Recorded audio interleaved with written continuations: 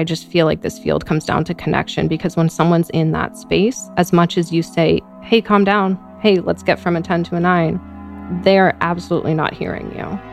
And so saying something, and this works with anyone, this is really scary, or this is really stressful, or you look stressed, and just kind of going back to identifying their feelings.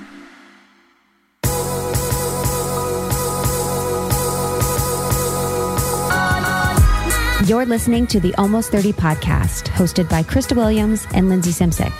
Almost 30 started as a conversation about the transition from our 20s to our 30s. But then we realized life is full of transitions. So we expanded our mission.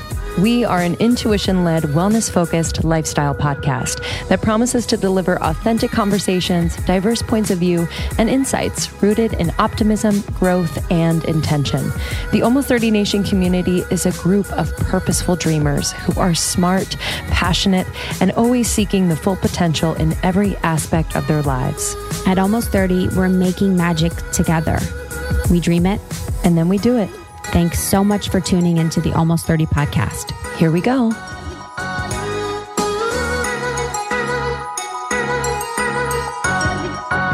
Hello. Hey guys.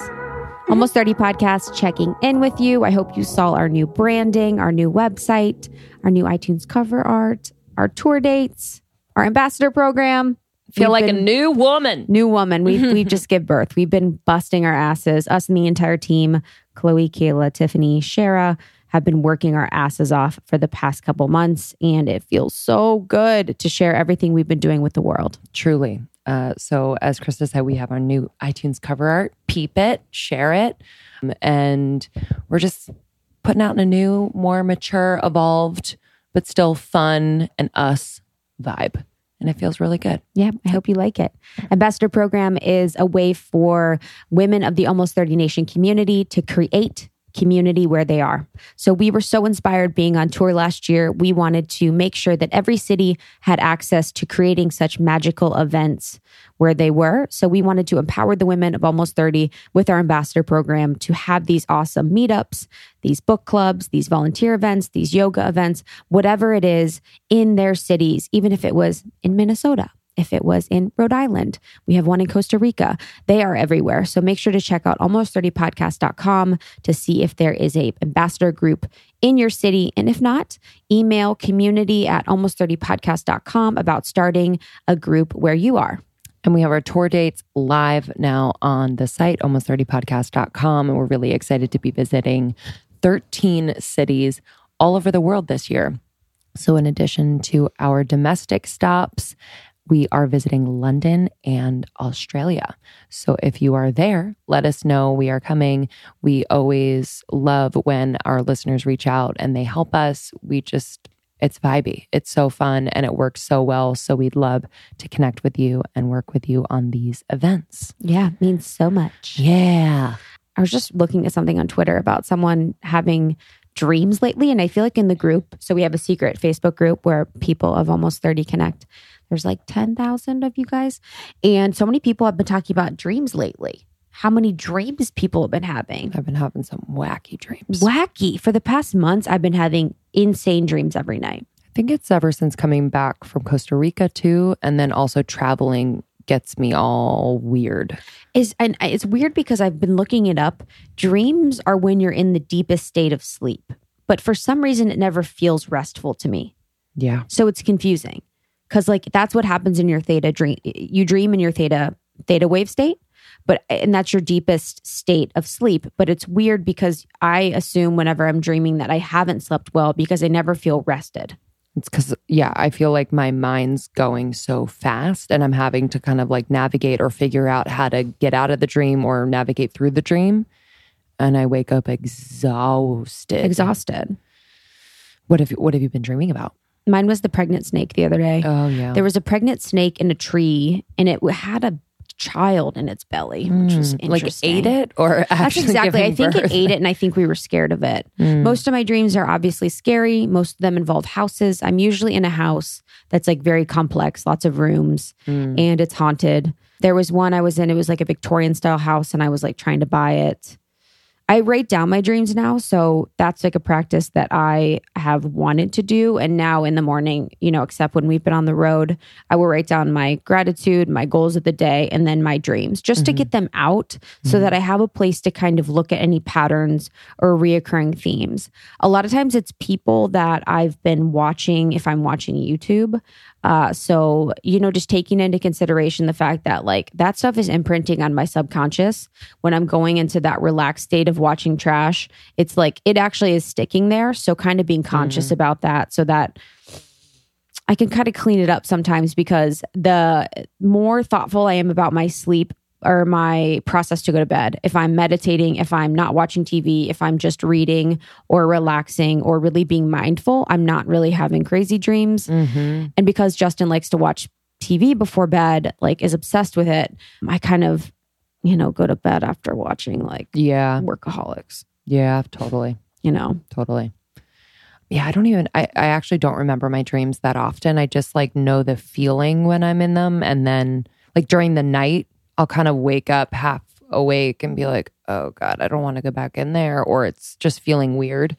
But I have to because I have to go back to bed. But yeah, it's just been a little bit more vivid lately. So I've been trying to like ask before I go to bed, like, show me this, or like, can you make it more clear as to why I'm dreaming about this? Yeah, that's or a good one. What's the message? And then I'll just like ask my little homies to kind of protect me, because I do at home I sleep like a fucking baby, but on the road it's really hard. Yeah, it's really, really hard. When the beds you sleep in are trash. Yeah, we've had some trash beds. Yeah, that's okay. I know, it's okay. It makes me feel so grateful for my bed at home. Honestly. And just for like the routine, like, and I'll talk about this more when we talk about our trip to Costa Rica, but like I had this like vision where I saw myself doing my whole routine like in the morning and then before bed, and I was like fucking bawling just seeing that, like because anyone who does that, like I need you to take a moment and just realize how beautiful that is. That's your ceremony. That's your ritual. Your ritual. I was like crying for myself because it was so beautiful. But I kind of take it for granted and I just do it because I think I should do it. But it really is changing me for the better and really setting me up to be more myself, to show up as, the best version of myself, to be creative, to be more loving and compassionate. It's like, I don't even know. So. Yeah, that's just like honoring yourself and who you are. Kayla from our team who travels with us on tour does a really great job of creating ritual where she is. It's the wildest thing I've ever seen. So dedicated. It makes me so happy. Like she'll go to like a Chipotle and grab like lemons. Like, can I have lemons to go? Yeah. So she can have, so she brings a little, it was so cool and cute. She brings a little essential oil diffuser. So it's a mini one that she brings on tour. So in each of the rooms, everything's mini where she's diffusing essential oils. She always makes sure to get lemons from restaurants we go to the night before so she can have hot lemon water in the morning. She has green juice from Organifi in the morning. And then she has all of her droplets, her essential oil tablets. She puts out her vitamins the night before. She has teas for digesting at night. And she just basically, she puts crystals all over the apartment. Mm-hmm. She has poopery already set by the toilets. Like she just really does a really great job of making sure her routines stay when she's traveling with us on tour, which I could be I like am a free-for-all sometimes. Mm-hmm. Actually, most times, because it feels, I don't know. Well, we just have to be more flexible. So if because I can imagine that, like, I mean, she's an inspiration to us when we're on the road. So that's that.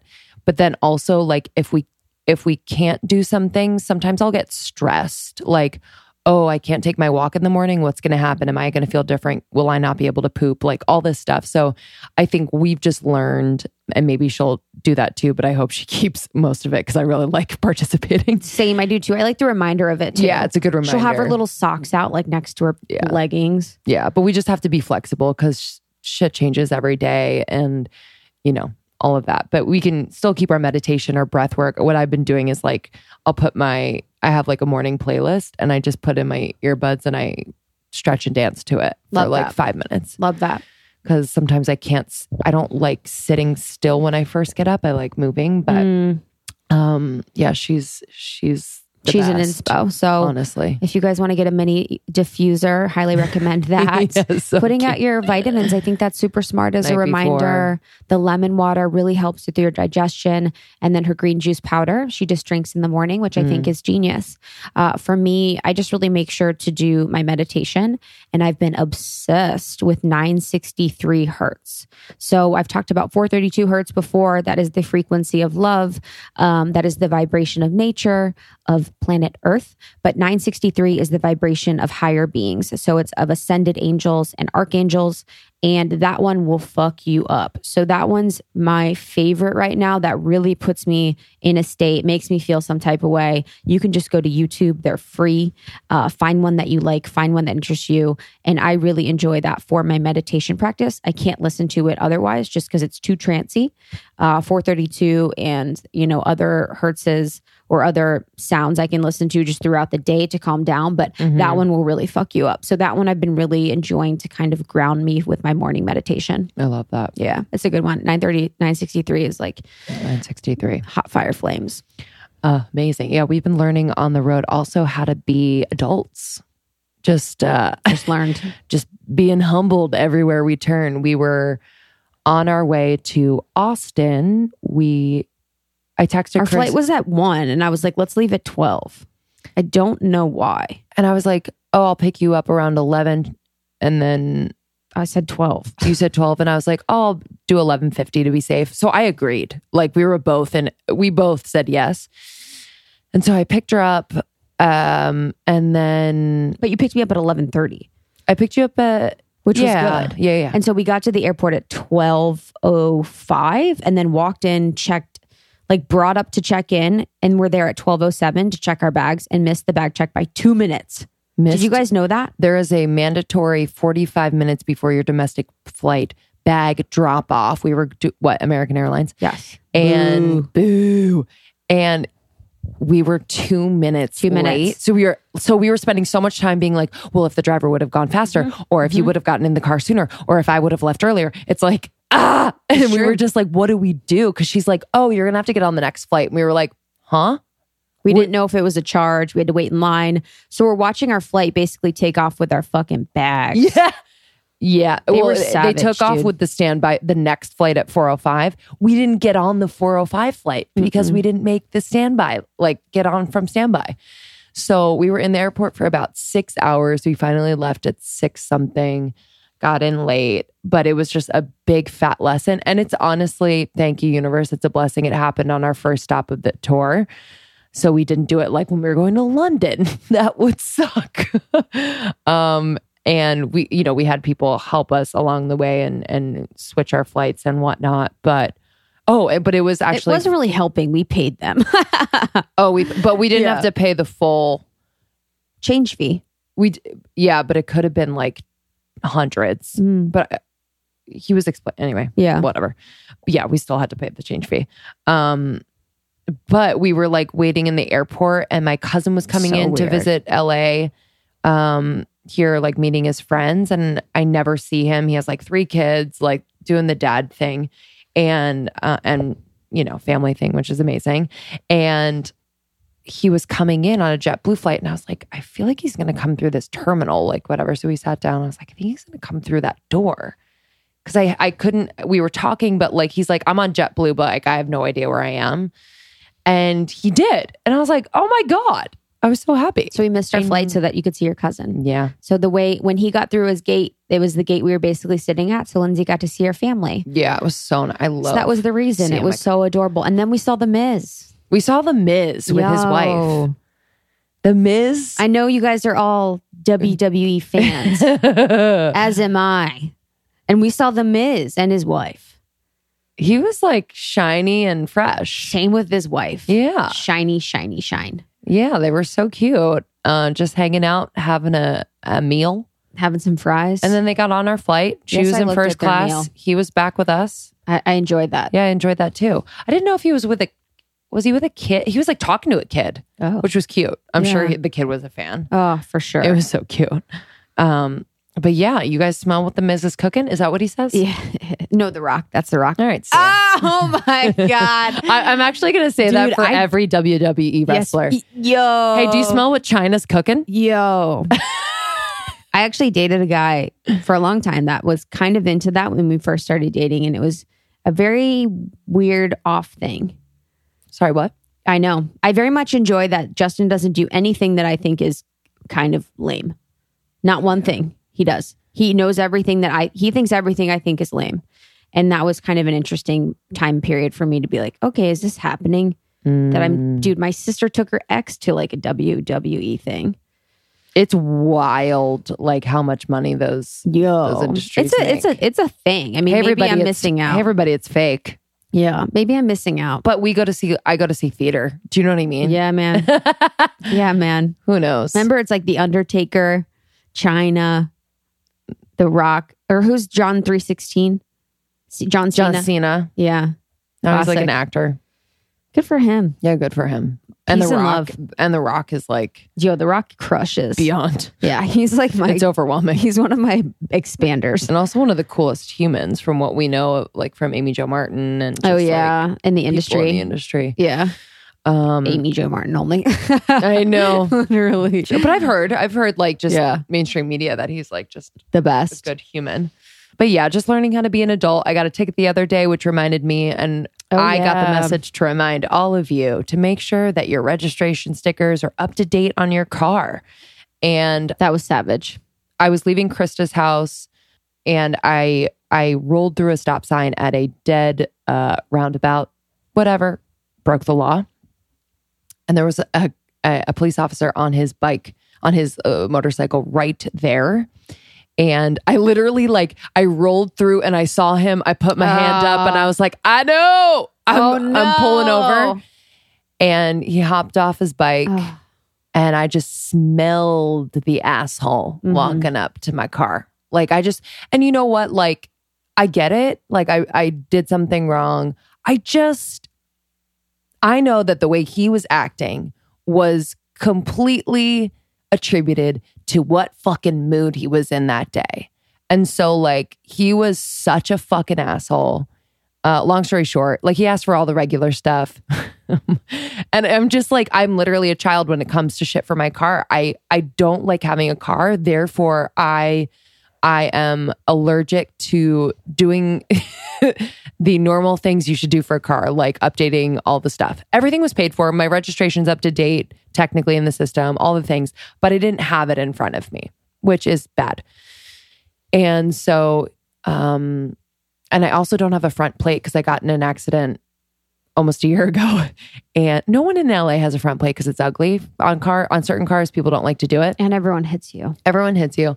So I don't have a front plate. And he's like, after I didn't have my updated registration, which he ripped me a new one for. He walks to the front of my car slowly. He's like, "Where's your front plate?" And I was like, "Oh, where's yours on your bike?" Literally, I got in an accident, blah, blah, blah. And I ordered them, but I haven't gotten them. I literally was lying out my ass because I was just I was nervous for no reason. I'm like, because you're an asshole, I'm nervous.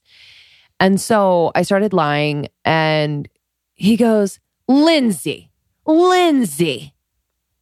stop lying. And I was like, I look at him, I'm like, okay. I said, hey, I don't know. And I don't know. And therefore I reverted to being a teenager and I just fibbed to you because I just didn't know. I'm embarrassed. He's like, just tell the truth. He's like, that's so stupid to lie to a police officer. And I was like, all right, man. I'm pretty sure I didn't murder anyone today. You ain't my dad. It was so, I was just I literally was so calm. I was fucking calm as shit. And I was like, okay. And then I had to cry and shake it out after I left him because I was just like, this is so stupid that his energy was so strong and dickish. My thing is, it's please, sir, pull down a block and look up the people shooting. I know. Up around the corner. Honestly. Anyway, So just make sure everything's up to date in your cars. Like, just save That's the yourself point of the this headache. podcast. Thanks for joining, guys. It's a good reminder. To be honest, You know, 'cause I need to we're- pay my ticket. I have a ticket. I forget what I got it for. This but I have one's going to ticket be I a paid for. deuce, whatever. I think you'd be surprised. The one I got recently wasn't that bad, but yeah, I don't care. yes, we got our ass handed to us with this, but not really. No, it was just like life. it was just like reminders. I'm like, oh right, got it, Yeah. it, noted. So yeah, we're officially adults. Thank you. Thank you. Welcome to 30. But we're still kids when it comes to snacking on tour. We love what we love. We love what we love. And dude, Kayla had a really great thing too. She's been putting skinny dipped in the freezer. Oh, I do that. Yeah, And come on, girl, get on board. special. I just can't wait until like, It doesn't have to freeze. It's just Yeah, like it just gets It just cold. gets more crunchy. the chocolate mint ones. Yeah, they're new. They're new. Yeah, it's a dark so chocolate mint. good. It's so good. It's a new, beautiful purple packaging. Should be illegal. Check them out. But And- you haven't tried the peanut butter yet. I know. That's still my number one. Let me tell you a secret, guys.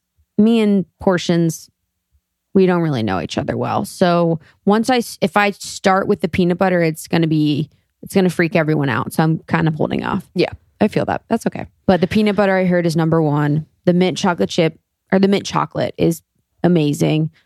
I just like every flavor. Like I'm not usually a dark chocolate raspberry person. I'm into it. It's delicious. And it's just a small coating of chocolate. The almonds have fiber. It keeps me full. It's sweet. So it's like a nice little sweet, salty snack, which is my jam. We love skinny dipped almonds so much. So we've had them on tour with us basically everywhere we go, on flights, at the airport, before events, after events. It's like the perfect snack in between. and they're being sold at the airport now, Yeah, they're which at is the airport. They're at amazing. Target. They're everywhere. So you can use code almost30 if you want to buy them on their website. You get 15% off. So highly recommend trying the mint flavor and the peanut butter flavor to start. Yes, skinnydipped.com. Okay, today's episode is really unique, and we're so grateful that one of our listeners reached out to us, and she wants to remain anonymous, and we respect that wholeheartedly. She works in the LA foster care system, and she reached out a few months ago wanting to educate us, not us in particular, just the masses on this system. And we actually caught her at a time when she had been with a child who was a witness or was testifying in a trial. And it was just a really emotionally draining, and this is her work. This is her work every day. And she was gracious enough and brave enough to really come and talk about this system in a very, honest way, but also giving us hope in ways that we could help and educate ourselves to hopefully incite change in this system. Yeah, so Lindsay and I on an episode had mentioned that we would love to educate ourselves more on the foster care system, whether it was in LA or other. And when she reached out, we just knew it would be a great opportunity to share the stories of some of the children that are in the foster care system, to talk about the different things that they go through, that parents that are adopting go through. This is a heart-wrenching one. This is a really beautiful, deep, and insightful one. I love episodes like these because I had no idea what goes on. And I really just want to be as educated as possible in all aspects of my life. So by listening to this podcast episode, you are learning about the foster care system, which if you are adopting or if you're not, is important for our lives as citizens of communities. A lot of people that you may know are part of the foster care system or are adopting or work with it. So I think this episode is really important as a holistic point to understanding the world we live in today. So thank you so much to our listener who, again, is remaining anonymous, but this episode is one that you cannot miss. So if it resonates with you, you feel like anyone should learn more about the foster care system, please share it with them. Share on Instagram, tag us. We always love to see that. We read and see every one of them. And if you're called to, please rate and review on iTunes. It helps us so much. So yeah, We love that. And please visit almost30podcast.com. We have our tour dates live. Our ambassador program is live. All things Almost 30 on almost30podcast.com, newly rebranded. We're super proud of it. So thank you for visiting the website. Yeah, we'll see you on the flip. Okay, LA friends. Are you guys about getting that money, honey? Cha-ching! There's an amazing experiential pop-up that is happening in Los Angeles starting on April 17th through May 19th. And it's all about getting that money, honey. It is 11,000 square feet of interactive rooms like debt boxing, a retirement rodeo, Stack Salon, Gold Bar, and Money Moves room. So basically, there are going to be tons of amazing Instagrammable opportunities and chances to connect with other badass women at this baller pop-up happening in LA. So good. You can reflect, you can relax, you can grow, you can learn, you can connect. I'm pumped. I know, same. We're going. I want to take a picture of me taking a shower with dollar bills raining on my head. Oh, okay. It's like a vision board. I will take that picture for you. I know. I'm gonna have it. I need it. If you'd like to go to Stack's house in LA, tickets are available at stackshouse.com, and you can use the code almost30 and receive a special close the cap 21% off tickets through May 1st. Yes. So that's Stacks, STACKS house.com. Use the code almost30 for 21% off tickets.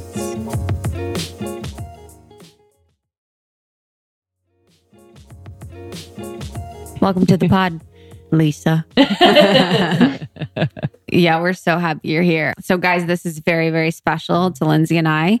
When we had an episode, a while back, we were talking about a few things that we wanted to learn more about.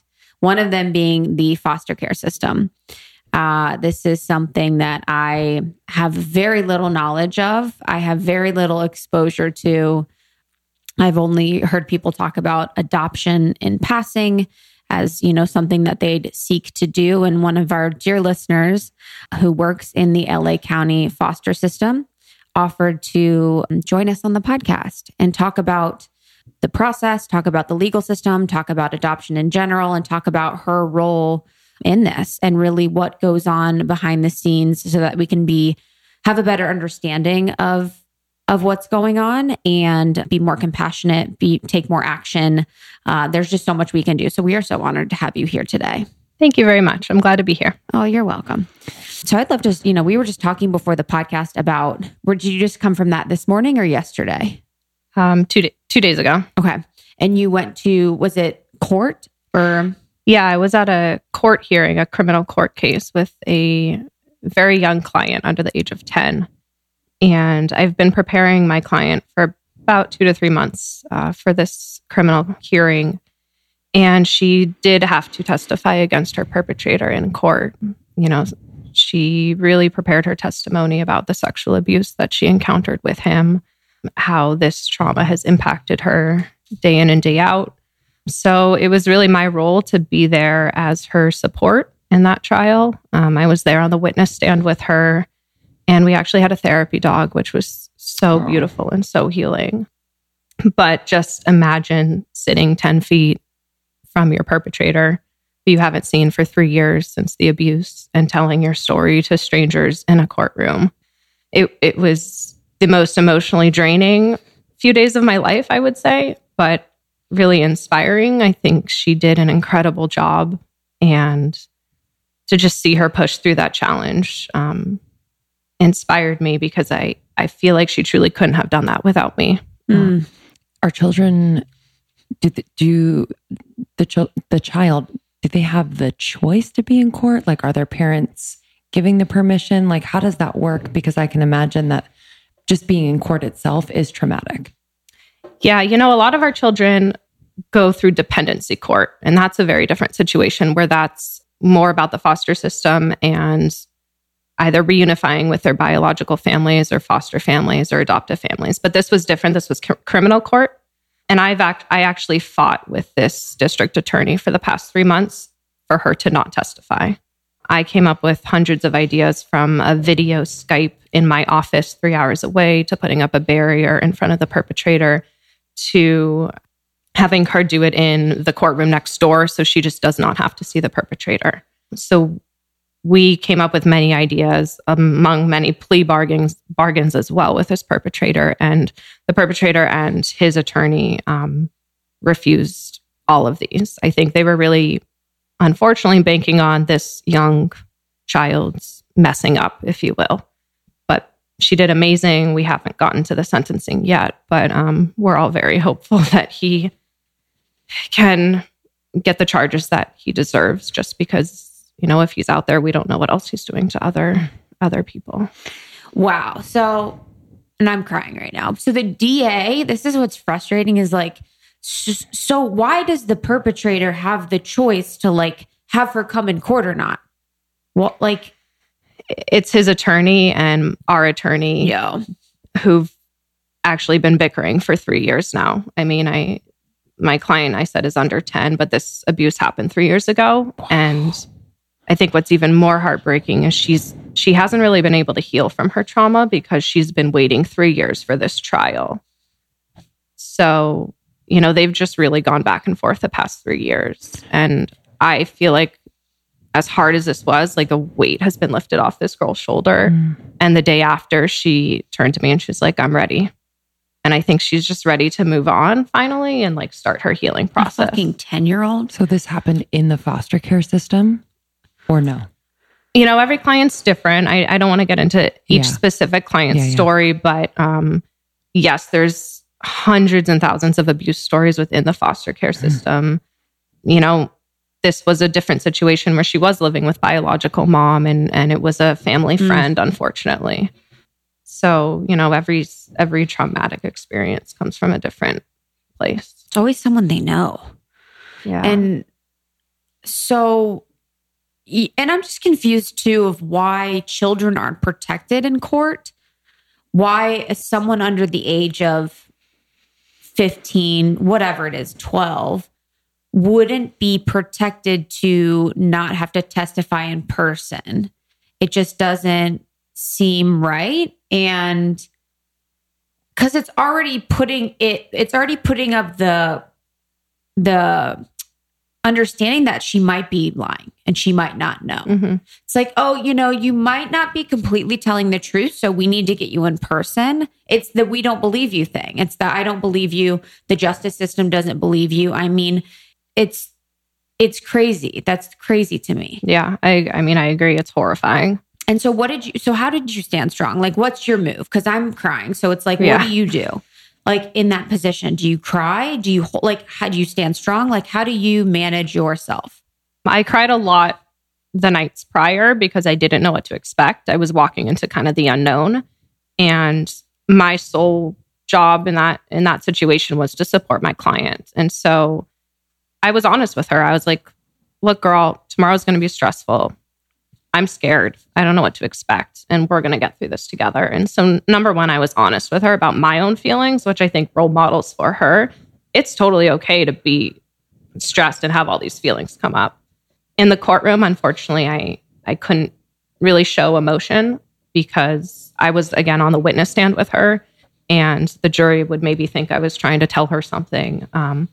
So the minute we all walked out of the courtroom, I took a moment in the office by myself, and I just kind of let it all out.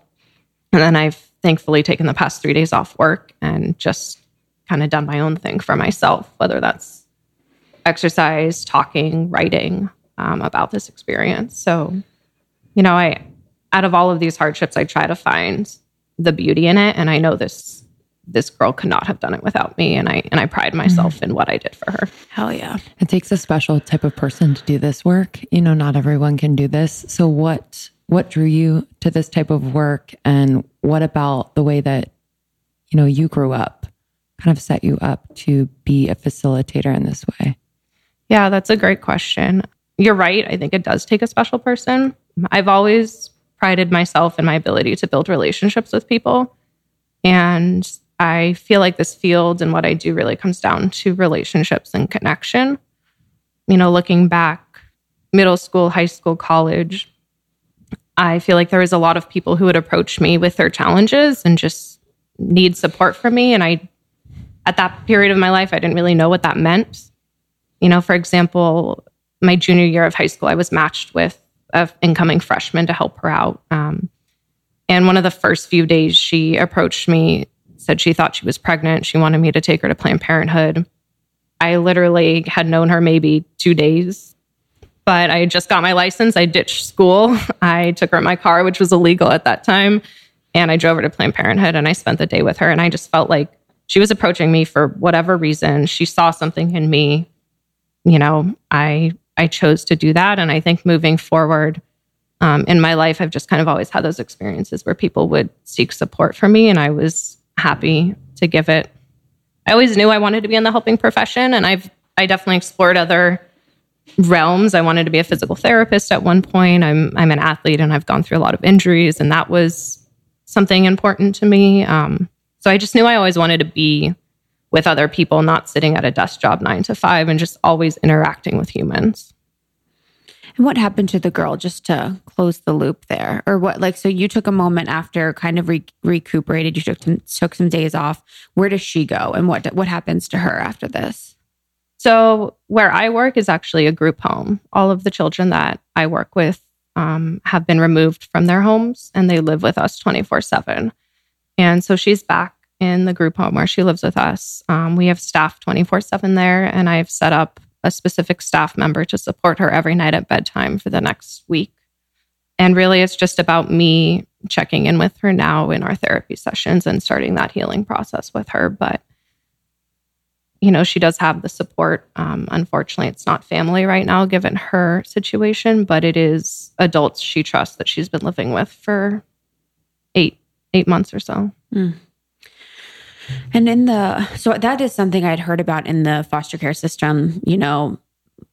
Every city that it happens in almost every city. So what is it about the foster care system that's riddled with abuse, or why do you think it's so prevalent? Yeah, I wish I had answers. I think a lot of it comes down to education. For example, LA County, I think, has the worst foster care system. I think it's truly trauma is a public health epidemic and people don't know about that. So I think a lot of it comes down to education. You look at Los Angeles County, for example, and when people think of LA, what do they think about? Hollywood, film industry, movie stars, celebrities. And there's a whole other side to this city that people just don't know about. And that's in every city. That's especially big cities, New York, San Francisco. So education, getting the word out, letting people know that there is suffering, but there's also ways to move past that. And again, like I said at the beginning, I think that comes down to connection and relationship with people. And whether it's working with a child with severe trauma or just hanging out with a friend or passing someone on the road in the car, build a relationship with them. Be kind. Try to build a relationship with people. Yeah, I guess I think I meant, what is the systemic reason that abuse is prevalent in foster care? Is it the socioeconomic situation that a lot of people are brought in? Is it drugs? Is it location? What is it about the foster care system that kind of has that happening more prevalently? Okay. I definitely think it comes down to money, unfortunately. Very underprivileged families, a lot of foster families, unfortunately, want to foster children for money, not for the relationship. You get money when a child comes into your home. And unfortunately, there's different,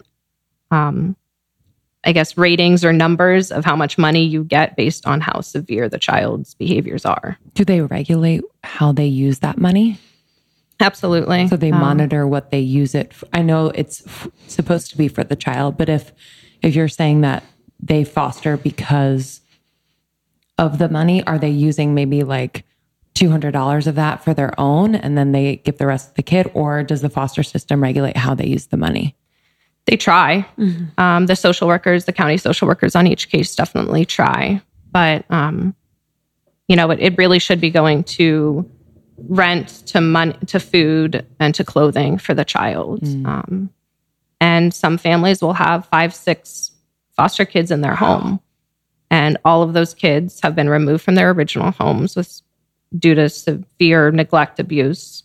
And who knows what's happening in those foster homes when all these young kids are sharing bedrooms together. And, there's 1 or 2 parents for 6 kids. And then the cycle just continues. What's the ratio, just to give our listeners an idea of like the ratio between social workers and kids in the system? Because it seems like it's overburdened. So and why they're unable to, I'm sure they're trying the best that they can, but just unable to monitor as closely as they would want. Yeah, I don't know the exact number, but I've had county social workers I work with who have up to 80 or 90 kids on their caseload. And they have to visit each of those kids once a month. But those visits are usually 3 minutes. Are you breathing? Let me check in on you. Okay, you're good. I got to go to the next kid. And I guess that leads into why I chose to take more of the clinical route. I really wanted to do the one-on-one therapy. I didn't want to do the county work, for example. I wanted to do the hard clinical work in the office, one-on-one with the child. And I spend hours and hours with them and their families. I was thinking about the money thing with the families, and then you mentioned something about the ratings too. So does that mean that someone, say they were, they had severe developmental disabilities, and then they also had, quotes, behavioral issues, they would have a higher rating, and therefore the family that takes them would get more money?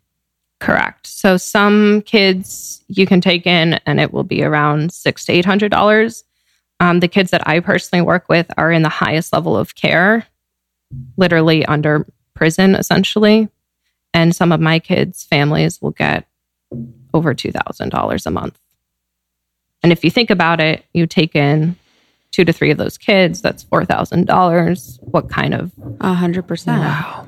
Where does that money go? Wow. What is the vetting process for these foster parents? Is it one, there's a vetting process, and then second part of the question is what is the education for them or the resources for them while they are fostering these kids? So it's not just okay, yeah, you're good to go, and then they just like the butt kisses. Them. What movie was that? The butt kisses, where they got all the adopted kids just for the money. Oh, that's fucked up. Yeah, I'll show you. Yeah, I don't know. There's definitely a lot of training. Okay, so especially when you take in these higher level children who need a higher level of care, there's lots and lots of training, understanding trauma, understanding parenting skills, understanding the best school programs for them. There really is a lot of training, and they have to pass those trainings and get certifications. There's drug and alcohol abuse trainings. And then they do have the county social worker that checks in with them, that really can communicate with them at any time for support. And then there's a whole team of clinical support when the child goes into the home. So myself as a therapist, and there's a behavioral support. There's what's called a facilitator who facilitates and organizes meetings, and which are really weekly. There's the school team, because these kids mostly can't function in the public school system. And so they all have what's called IEPs, or individualized education programs. So there really is a lot of education and a big support system. There's just drastic numbers of foster youth and not enough families. I think there's 30,000 foster youth in LA right now. Oh my God. You're doing a really great job, by the way. You're doing an amazing job. So I hope you feel good. And I know it's hard sometimes to talk about this, and it's very serious, but just know that you're doing a really great job. Thank you. Also, the Butkus family, it takes two. One of the Olsen daughters was with a family that was they had called the Butt Kisses, and they had 10 kids. Remember them? Oh, and they got kids to get money. That's right. But they probably made a joke out of it. Yeah, kind of. It actually wasn't, they were bad. It kind of, it was interesting, because I thought that was I knew that because of that, which is very weird. I was I actually watched It Takes Two, last night. like a year within the year. But it brought that up, and I thought that was very interesting, because she wanted to escape because of that. They made the kids work on the thing at the junkyard, whatever. Yeah.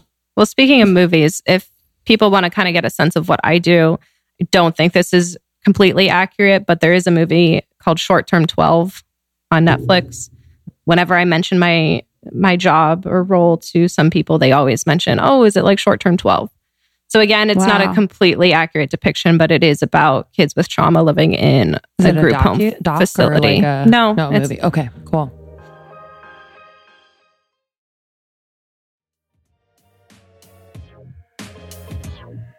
Okay, so how does a child get in the foster care system? It can happen at any age. And if there's any form of suspected abuse, neglect, physical abuse, sexual abuse, any harm where a child or another person in the family is unsafe and someone makes a report, then a county social worker will come out and will begin the investigation. So it's really based on mandated reporters making a report. Again, a mandated reporter is someone who suspects any form of abuse. So it doesn't mean you're going to go out and investigate, but if you have any sort of gut feeling where there's suspected abuse, you're a teacher and the kid's not showing up with clothes or is wearing the same clothes every day to school, or maybe doesn't seem like he showered a few times, or maybe I'm a mandated reporter and maybe I'm just hanging out at the park with some friends and I see some form of physical abuse. Like I do legally have to report that. So any form of suspected abuse gets reported to the DCFS, Department of Children and Family Services hotline, and then a social worker will go out and investigate. If they feel it really is an unsafe situation, the child will be removed from the home or children, and so starts the cycle of who knows where they go. What care is taken, sorry, just to continue, like what care is taken when they're kind of plucked from what they probably feel? It feels like what is happening. I think they're going to get punished even more. Abuse is home to them. Yeah, exactly. And abuse is all they know. And that's really how they've learned to survive. So unfortunately, not enough. Like they really are picked up, plucked, and placed somewhere else. And some of these kids know the system way too well. They know what to say to get hospitalized. They know what to say to move to a different home. And unfortunately, there just isn't enough support. Why would they want to get hospitalized? There's many reasons. But for example, in my facility, the kids have very strict phone calls. They can't receive a call from their dad who's in jail. They can't make an outgoing call to an aunt because of a specific reason. But I've had clients who will want to go to the hospital because there's unregulated phone calls at any hour and they can just go and make the phone calls that they want. I've had clients in the past meet boyfriends and girlfriends in the hospital and they'll like write each other notes and make a plan to meet back in the hospital 2 weeks later. Damn. They're kids, it's like... I was doing that. There's some of the... They're kids, truly. Exactly. And there's some of... I think they're truly some of the smartest people because of what they've gone through. They're so resilient and they're just so smart, unfortunately, in different ways. When we talked about the abuse, you talked about some kids at school maybe coming to school and they haven't showered or, all these different things, I guess. Could you share some more signs of abuse that people could look out for? Absolutely. A lot of it can come down to mood. So is a child's acting differently? Are they looking more sad? Are they sleeping during class? Are they more quiet? Are they interacting with friends? What are they doing on the weekends? So a lot of it, I think, is paying attention to people's mood and people's behaviors and people's symptoms is what it comes down to. And I'm thinking about like the teenagers in the system. So like not the quote unquote cute little kids that families would want to, or I would think would want to take in. And the teens who perhaps have been in the system for a long time, do have a little bit of a hard shell and an edge perhaps, but have gone through a lot in their life. Like what is the support for them? And I guess what is the percentage of them that are being taken into with foster families, and where are they in group homes? Like I can imagine they're in group homes a lot. So yeah, I think that's one of the biggest challenges right now is the ages maybe 15 to 19, 20, because these kids may have been in the system since they were 2, 3, 5, 6, so they know it really well, and they've just gone from placement to placement to placement. There's a lot of programs nowadays, and I can only speak to LA County, called TAY, T-A-Y, Transitional Age Youth Programs, and that really is to support those children, teens during that transitional period. So there's independent living programs, if they can function at that level where, maybe they'll get their rent paid for in an apartment that we find for them, but they have to work 2 days a week or something because that's all they can do. So there is a lot of programs for them that are really up and coming, but I think that is the hot topic right now because unfortunately they will wind up on the streets. What is, so some kids are taken from abusive homes and brought into the foster care system. Are some taken from the hospital to an addict parent, or is it only from abusive homes? Like, where else could kids become part of the foster system? Definitely the hospital is an example where they were hospitalized for, maybe suicidal thoughts or behaviors, running into the street, and they were hospitalized maybe for 2 weeks, but they were not able to return to their home, but they also don't need to be sitting in a hospital. So they're picked up by the county worker and brought to a foster home. It really can be any environment, unfortunately. Foster home to foster home to foster home is where these kids go. Our newborn babies who aren't able to stay with their biological parents, are they taken to a family immediately, or what is that process? I've never actually worked with infants, but I've had clients who have had siblings born and the mother was on drugs or did drugs in utero. And so the baby was born in the hospital and immediately brought to a new home.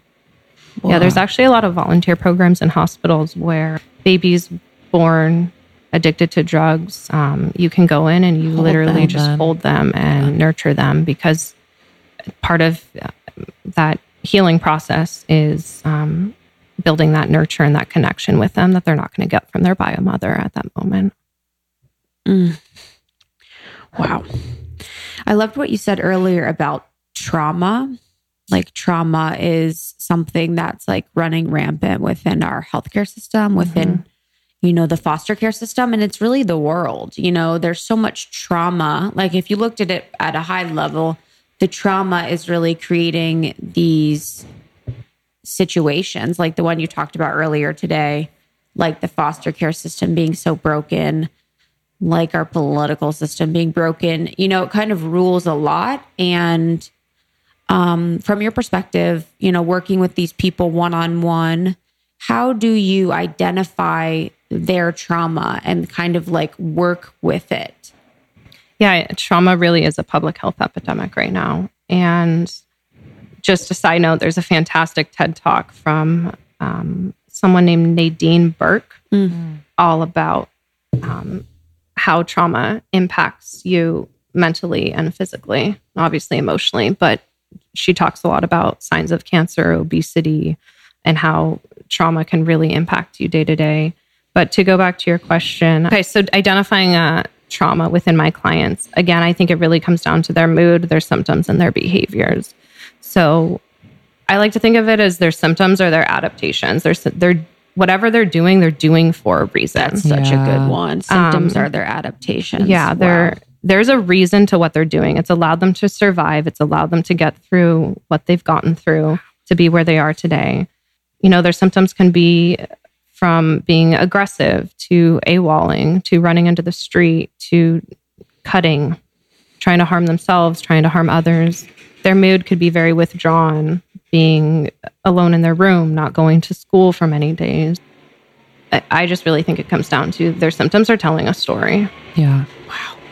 The symptoms are the adaptations, or their adaptations, is like actually mind blowing to me, because even outside, so looking at the foster care system and the children within it and what you were talking about specific to those situations, but also pulling it up to the macro and thinking about me or the next person, say someone struggles with anxiety, like their body and their mind are adapting to the situations that they're putting themselves in. Say someone has, a extra weight that they're holding on to. their body is adapting to the situation that it's putting itself in. It's always an adaptation. Their body, mind, spirit are adapting to these situations that our free will are putting ourselves in. So these people in the foster care system are not putting themselves in these situations by any stretch. That's not at all the correlation I want to make. And I want to make that very clear. But what I'm saying is that, for people that have free choice and maybe having anxiety, depression, weight gain, unhappiness or whatever, it's like oftentimes these are the symptoms of what they're doing that's causing it. Yeah, exactly. That's beautifully said. Thanks. And to piggyback off of that, I'm wondering too, like if the children are adapting and thinking everything is what they're experiencing is quote unquote normal, then when they do, integrate into a healthy family, when the foster family is warm and loving and takes them in and is ready and willing to work with them and be the support they've always needed, what have you seen as kind of a reaction from the kids? Whether do they act out? Like, what is kind of a typical scenario where you would have to, counsel them? Yeah, I mean, imagine just being picked up where you are and placed in a new home right now. Whether or not you have severe trauma, severe mental illness, I would act out personally. That's frightening. So there are fantastic foster families that come across. There truly are. And no matter what, the kids will act out because they're not with their biological families and they're with a stranger. But I think it really is about building that connection over time. And it really comes down to trust. If that foster family can build trust with the client, they will slowly start to understand that this is not an abusive home and this will be a loving, caring, nurturing, affectionate environment for me to be in. But it takes a lot of time. And, where do we find time? It's hard, It's like the rewiring, though, too. If they've been told that love is letting this man touch you or, being hit or not being fed, wearing dirty clothes, that kind of thing. So how do you go about rewiring their brain to prepare them for the potential to have a family that loves them in a way that is healthy? Yeah, that's a great question. There's actually more and more research nowadays where that's showing that the brain can be rewired over time. And personally, and what research is saying, a lot of it does come down to connection and role modeling and showing these kids that there isn't harm in these families and that there is love and that there is trust. I guess I'll go a little bit into the brain, if you don't mind. And I'm not a neuroscientist, so I will share a little bit about the work that I do. But essentially, when trauma occurs, the reptilian brain takes over. And that reptilian part, I think, is the brain stem, which is the first developed part in the brain. And that's when the fight, flight, or freeze response kicks in. So when there's a trauma, the clients I work with are constantly in fight, flight, or freeze mode. Trauma really impacts 3 parts of the brain. The first is the hippocampus, the second, the prefrontal cortex, and the third is the amygdala. And so quickly, the hippocampus is really responsible for memories. And so if you think about it, some of these clients may not be able to differentiate the difference between past and present memories. So when you're going into a new home, you can't differentiate. Is this a new person? Is this someone from my past? What's going to happen in this situation? Even though it is a completely different situation, the client with severe trauma is not going to be able to understand the difference. And the second part is the prefrontal cortex. And so this area controls the response to our emotions. Clients of trauma will find it much harder to contain themselves or to control their behaviors. And so that's when we start seeing those aggressive behaviors and the acting out behaviors. I like to think about it kind of on a scale of 0 to 10. Let's say I'm having a panic attack or I'm just having some anxiety right now and I'm at a 10 for myself. Okay, then I can tell myself, what do I need to do to get back to a 1 or a 0 to really calm myself? Well, the clients I work with, I don't think that they've ever been at a 0 or 1. I think they're constantly at a 6 or a 7. And so when working with them and trying to rewire their brain is, hey, let's get from just a 10 to a 9.5. Okay, great. It's been 2 hours, but we got from a 9.5 to a 9. And it's like slowly trying to get them back, because their constant is not a 0. Their constant is a 6 or 7, because they're always filled with toxic stress and think that there's threats and they are hyper vigilant. So that's the prefrontal cortex. And then the third part of the brain that's impacted is the amygdala. And the amygdala is the region of the brain where we process our emotions. So someone with a very overactive, hypervigilant amygdala is responsible for the emotions that we generally think of PTSD. Those traumatic memories, those flashbacks, mood changes, startle responses. So they're trying to do everything that they can to avoid that. So the good news is that research is showing these days is that this is reversible, and we can help to rewire the brain. We can start helping them regulate new memories, which is the hippocampus. We can be that person to show them new memories can be created, and we can help them, like I was saying, on the scale of 0 to 10, revert back to just being at their constant 6 or 7 using grounding techniques, mindfulness, meditation. So if they're starting to learn these new tools and building connections with new trusting adults, we really feel like their brains can be rewired. But again, this takes years and years and years. I would say the clients who are 10 that I work with, even though I'm a very small part of their life right now, they may not heal until 30 years from now. But, it starts now. Why not be that person in their life now? What type of therapy are you doing with them to create these new memories and new neural pathways? Is it EMDR or? I'm personally not EMDR certified, but okay. EMDR is fantastic. If you've heard of it. But what I do a lot is cognitive behavioral therapy. Okay. Which is really helping the client connect their thoughts, feelings, and behaviors and changing those negative thoughts. I also do a lot of play therapy with the kids because I work with very young ones. I do a lot of art therapy. And that really just allows me to see what's going on in their stories and in their heads. And because a lot of them just can't verbalize it. I mean, the simple, I feel stressed, I feel frustrated, they cannot say. But they can act it out with me or they can draw it. And so I do a lot of art and play as well. Yeah, I think that's a really important thing that, I don't think we talk about enough is providing children with a vocabulary to express themselves, to say how they're feeling, to talk about, who they are. And I never, was really given that opportunity or encouraged to do that. I don't remember being given any words to express my emotions or anything like that. And, for lack of not understanding and not knowing that importance, really.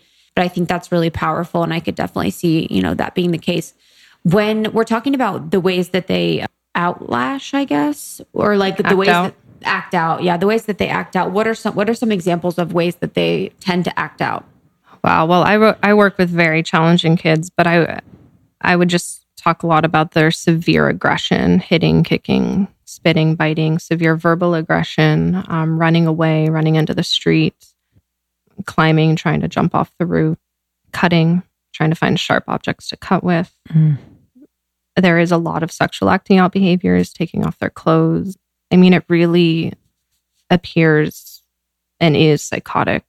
They're completely out of control.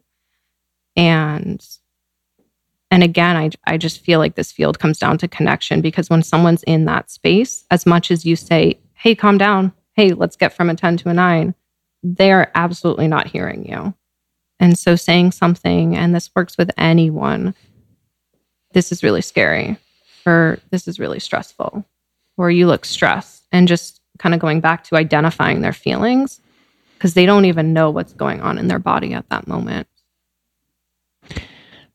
Yeah, I guess that's with the trauma, I don't know if it's the science behind it or just what's happening when you store trauma in your body and it comes out, or it just stays in there as energy and shows up or manifests itself physically. How can we explain that? I mean, I think you did explain it as they will just hold it in because they don't know who to talk to. They don't know how to talk. They, maybe will act out in ways that were done to them. So maybe they'll start touching other people because that's all they know. Wow. They will act out physically because it's just kind of like they're holding it in and they'll let it explode. And I think of myself 10 years ago, when I had my first panic attack, like I didn't know what that was. But I lived in a very loving, nurturing environment. I couldn't name it though. And it took me years to realize, oh, that was a panic attack. What is everything with the foster care system government funded? Do you guys apply for grants, or how is everything funded? I can only speak to LA County, but it really is the Department of Mental Health and Department of Children and Family Services, as well as grants. And then so you guys have a grant writer that applies and everything like that. Yeah. Okay.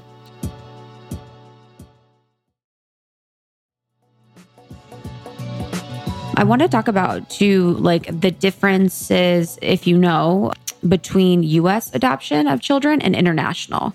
Because if someone was looking to adopt, what should they be looking for? What does it mean to adopt internationally? Are those children in similar circumstances? Or like, because our cultures are so different. So like someone that's in Africa that's living, with a tribe in a hut could seem like it's in poverty, but for that tribe, it's normal. So I just wonder, like, how does someone get determined to be up for adoption from an international basis by an American family? So personally, I don't have experience working internationally, but my understanding here in the U.S. is it's really connecting yourself with an adoption agency.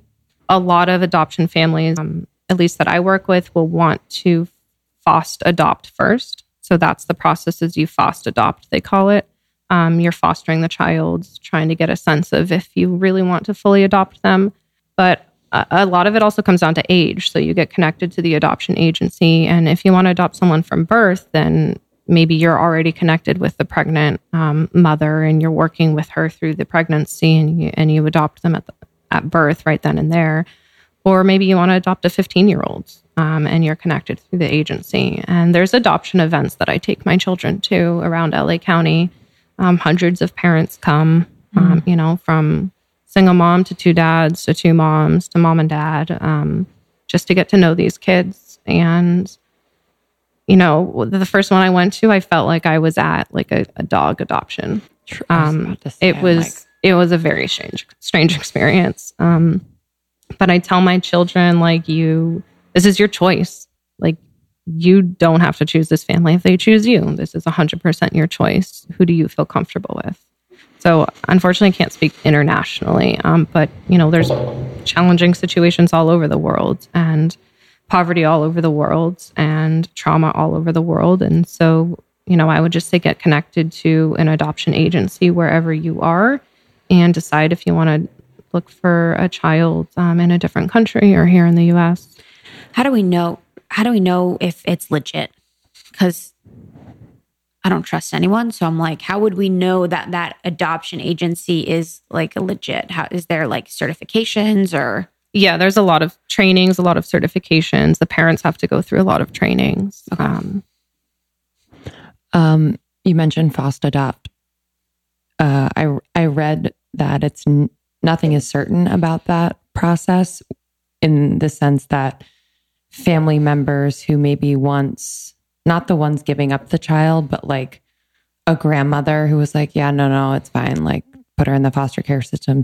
If she changes her mind, she can come back and say, okay, fine, I want her.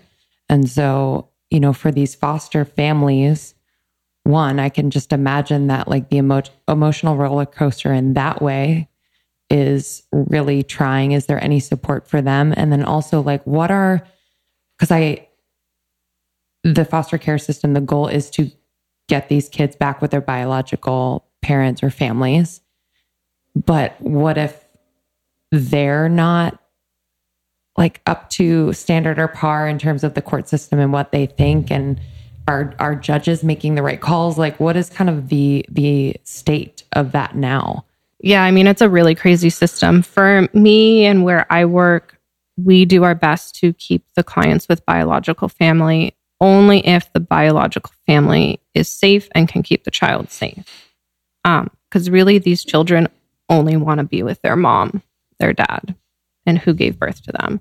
So the court system is crazy. If a parent, lost their child at birth because of drugs or something, I've seen plenty of situations where the mother has been able to go to rehab, been able to get sober, is doing very well, has done family therapy with the child, and the child was able to reunify with them. And so I have seen those situations, and they definitely happen, but it takes a lot of work from the parents. And you asked about support for parents. We have what's called parent partners. And so those are parents who maybe have been in and out of the system themselves, have their own children, have challenging children, either with disabilities, trauma, whatever it is. But they work along with the therapist and the parent to be connected to the parent and provide a support for the parent and a voice, an advocate for the parent in court. So that's the support that some parents can receive. But again, it's their motivation. Do they want their child back? There's plenty of situations where a child will be placed in a foster home and a biological aunt is found, or a biological grandmother, great grandmother is found, and the court and the social worker will investigate if that's a viable option for the child. Just because learning what I've learned over the past few years, some of my clients are most successful when they're with biological family. Okay. I didn't know if the foster families were like fighting to keep the child if they really... It definitely can happen. Okay. I've heard crazy stories on either end where a child has done really well for 5 years with the foster family and they're about to sign the adoption papers, and then a biological grandmother shows up.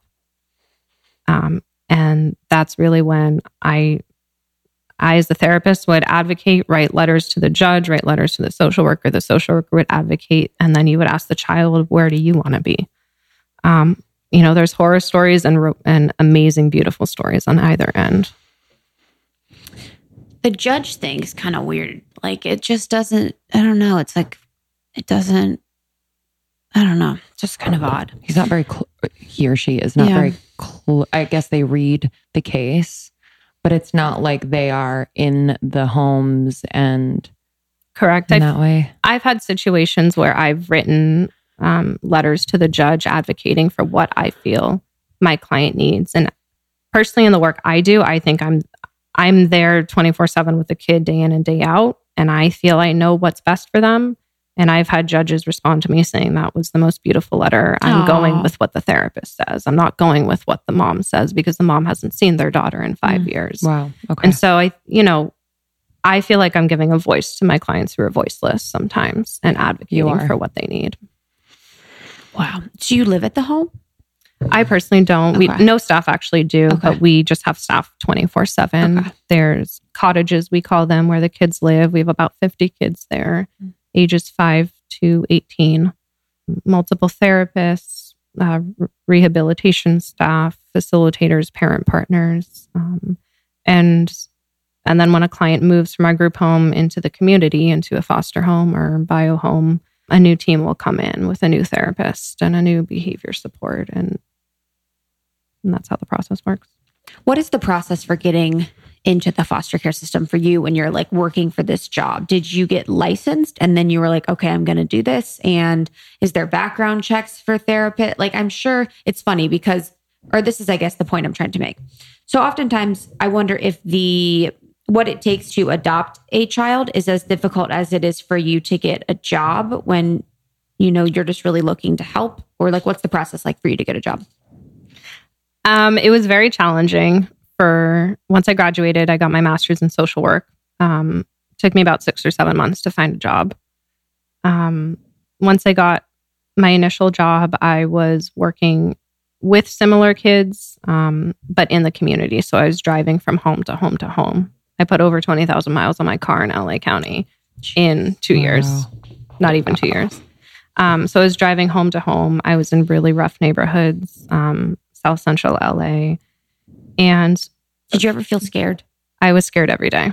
Did you ever have like a personnel with you to make sure? Sometimes I would have a team member with me if we were doing like a family meeting, but if I was just doing individual therapy with the kid, which was every day, I was going in really tough neighborhoods by myself. What that job taught me more than anything was I needed to take care of myself in the job that I do and in my career and in my profession, because I can't provide to the kids if I'm not taking care of myself. And honestly, I got out of that job for safety reasons. I just didn't feel safe driving around South Central. I'm a 5 foot tall white girl, and I was the only white girl in blocks and blocks. So, but that job also gave me this whole insight to LA County and the foster care system, and I'm so grateful for it as well. And I really learned what I needed to learn to be where I am today. And so when you get a master's of social work, you have your MSW, and if you want to work towards the clinical hours, you would become a licensed clinical social worker. So I had to earn over 3,000 hours of therapy, which I did the past few years, and applied to take 2 exams, a California Law and Ethics exam, and then the LCSW exam, which took months of studying. It is really a challenging exam. But I took it, and now I'm licensed. And so being licensed allows me to open a private practice, for example. It allows me to be a supervisor of therapists. So there's kind of more opportunities I can have as I grow my career. Amazing. How do you take care of yourself? Great question. I think it was very tough at the beginning. I felt like I was working 24/7 with these kids because I was receiving calls at 10 p.m. about a suicidal client. And I felt like I had to do everything I could to make sure that client did not commit suicide. So it was really challenging for me to figure out my boundaries. But for me, I would say exercise has always been my number one. Played soccer in college. I'm a huge athlete, and that just releases all of my tension. Going on a run, going on a walk. The past few years, I was able to get certified in Pilates. So I am a Pilates instructor on the side, and that's just helped me balance out my body emotionally and physically. Exercise is huge. And then when I'm off work, I've just learned, like, don't answer your phone, don't answer email, because the children are with people who can keep them safe. And so I've, putting my phone on airplane mode, putting my phone in the other room. I took email off my phone, for example.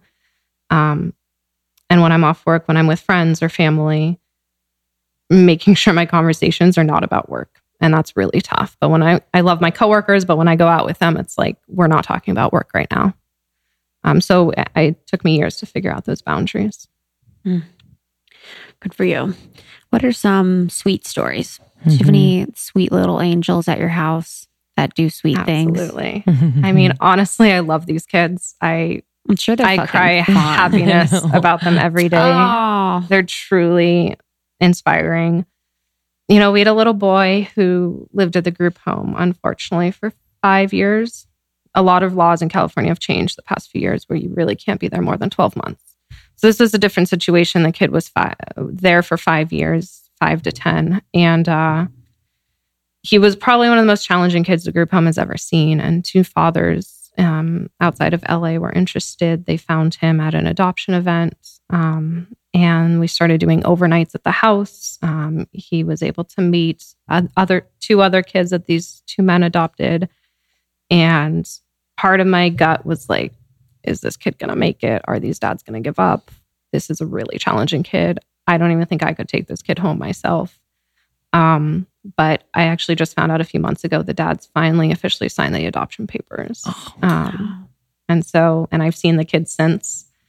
Just because it is a small world in LA, and these 2 dads are just on the street. Yeah, at an event. At an event, I saw the 2 of them. So, I mean, it happens, and it's so beautiful. I've seen a little girl and her mom, really worked through rehab, got sober for over 3 years. They did a lot of family therapy, and the girl was able to go back to the mom, and the mom and her are doing extraordinary. How are the kids to one another? Oh, it's like typical kids. Like imagine being in a middle school classroom and there's bickering, there's bullying, there's arguing, there's having fun, there's playing on the playground, there's swimming. So it's a whole roller coaster ride with these kids. I mean, they're living with 9-10 other kids in the cottage with severe mental illness. So there's going to be challenges and there's going to be physical fights and brawls and verbal aggression towards each other. But oftentimes they'll say, hey, can we get adopted together? Can you only find a mom for me that wants to take both of us? So, I mean, it really goes in waves. Mm-hmm. What do they say? What do you say to that? I say, everyone here has a different story and let's focus on you and your story right now. And I'm working with this client and her story and we'll see where it takes you. I think with what I say to them, I have to be very careful because I don't want to give them false hope. I don't want to say, sure, let's go find a mom who will adopt both of you because I've never been able to find that. So I don't want to give them false hope. I want to be honest. I want to be open with them and just upfront with them. How can we help? Like, how can we Great question. So there's a beautiful quote that I always refer to, which is, be kind, for everyone you meet is fighting a battle you know nothing about. And, you and me sitting here, I don't know much of your story. You don't know much of mine. Walking on the street, driving in a car, you don't know someone's story. If they're honking at you, if they pull you, if they cut in front of you, if you're standing in a grocery store and someone's cursing and impatient, you just don't know what they've gone through. So day to day, I would say be kind to one another because you don't know what everyone else is going through. In terms of the foster care system, there's little things I've tried to come up with. For example, these foster kids go from home to home using garbage bags. So donate some suitcases. These kids really need suitcases. Wow.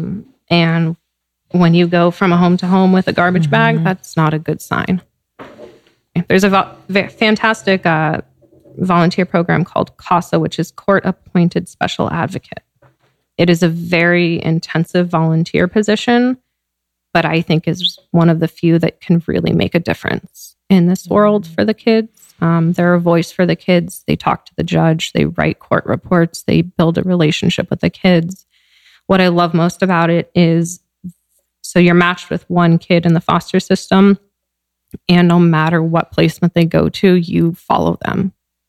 So, they're changing therapists all the time. They're changing social workers. They're changing parents. But the CASA will remain that one stagnant person for them and can be their voice for their needs. So that's a fantastic program if you want to look into that. Do you guys need clothes or like products or anything like that at the house? Yeah, I mean, you can always donate. I donate to domestic violence shelters instead of Goodwill, for example. Yeah. Donating to group homes, donating Christmas gifts. These kids don't know what Christmas is. So if we wanted to donate to your foster home, how would we do that? I would go to the Department of Children and Family Services website of whatever county you live in and call or try to find donation services through that. I've got 4 bags of clothes in my car. Truly. And honestly, I think some of it just comes down to donating time. So finding programs where you can get connected, kind of like Big Brothers Big Sisters are a program that my agency, we have something called a Special Friend Program. So where you're just being matched with someone with a challenge. Yes, these kids need clothes. Yes, they need Christmas presents, but they also need a human being that they can trust and that they can be connected to. And so if anything, I've learned it comes down to donating some time once a month and connecting with someone. Yeah. Wow. Thanks for the work you do. I mean, I'll say it again. It does take a very special person. And I'm so happy that you're taking care of yourself as you take care of others. And that the kids have someone like you as an advocate for them, as a voice for them, as they just learn to use their own voices. Yeah, I'm so grateful you're here. Thank you. So lovely. I'm so proud to share this conversation with our community and to know you and to figure out ways, to do more in the future.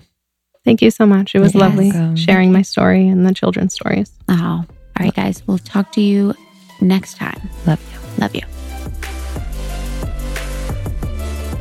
Thank you so much to our listener. Thank you guys for joining us on this conversation. I know sometimes it's not always easy. You know, you guys are dealing with a lot in your day-to-day life, and sometimes listening in on conversations that aren't super hopeful or positive isn't what you want to do. But I think it's really important that we really dig in. We really dig into the conversations that aren't always easy, that don't always have pretty bow tied up at the end with an answer and a solution.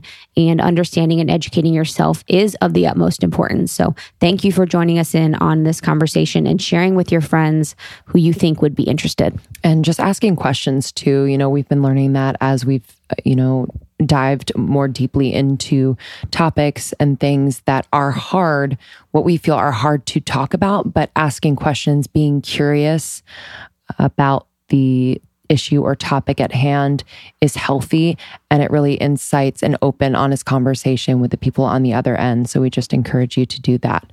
So thank you. And thank you to everyone writing reviews. We read every one of them. Review of the week. So good. 5 stars. Love Lindsay and Krista's perspective, guests, and questions. This is such a good podcast. This is from Alice M from UK. And, Lindsay and I do this content for you weekly. We provide, 1 hour, 2 hours of content to you free. And if this has at all made an impact on your life, it would mean so much to Lindsay and I if you pushed pause right now, went over to iTunes, gave us a 5-star review, wrote something small, wrote something long, to just really encourage us to keep the show going. Your reviews mean so much to our guests, to our content, to the growth of Almost 30, and really it just keeps us going. Thank you so much for listening, and we will see you on the road this year. 2019 tour is live on our website. We love you so much. See you soon.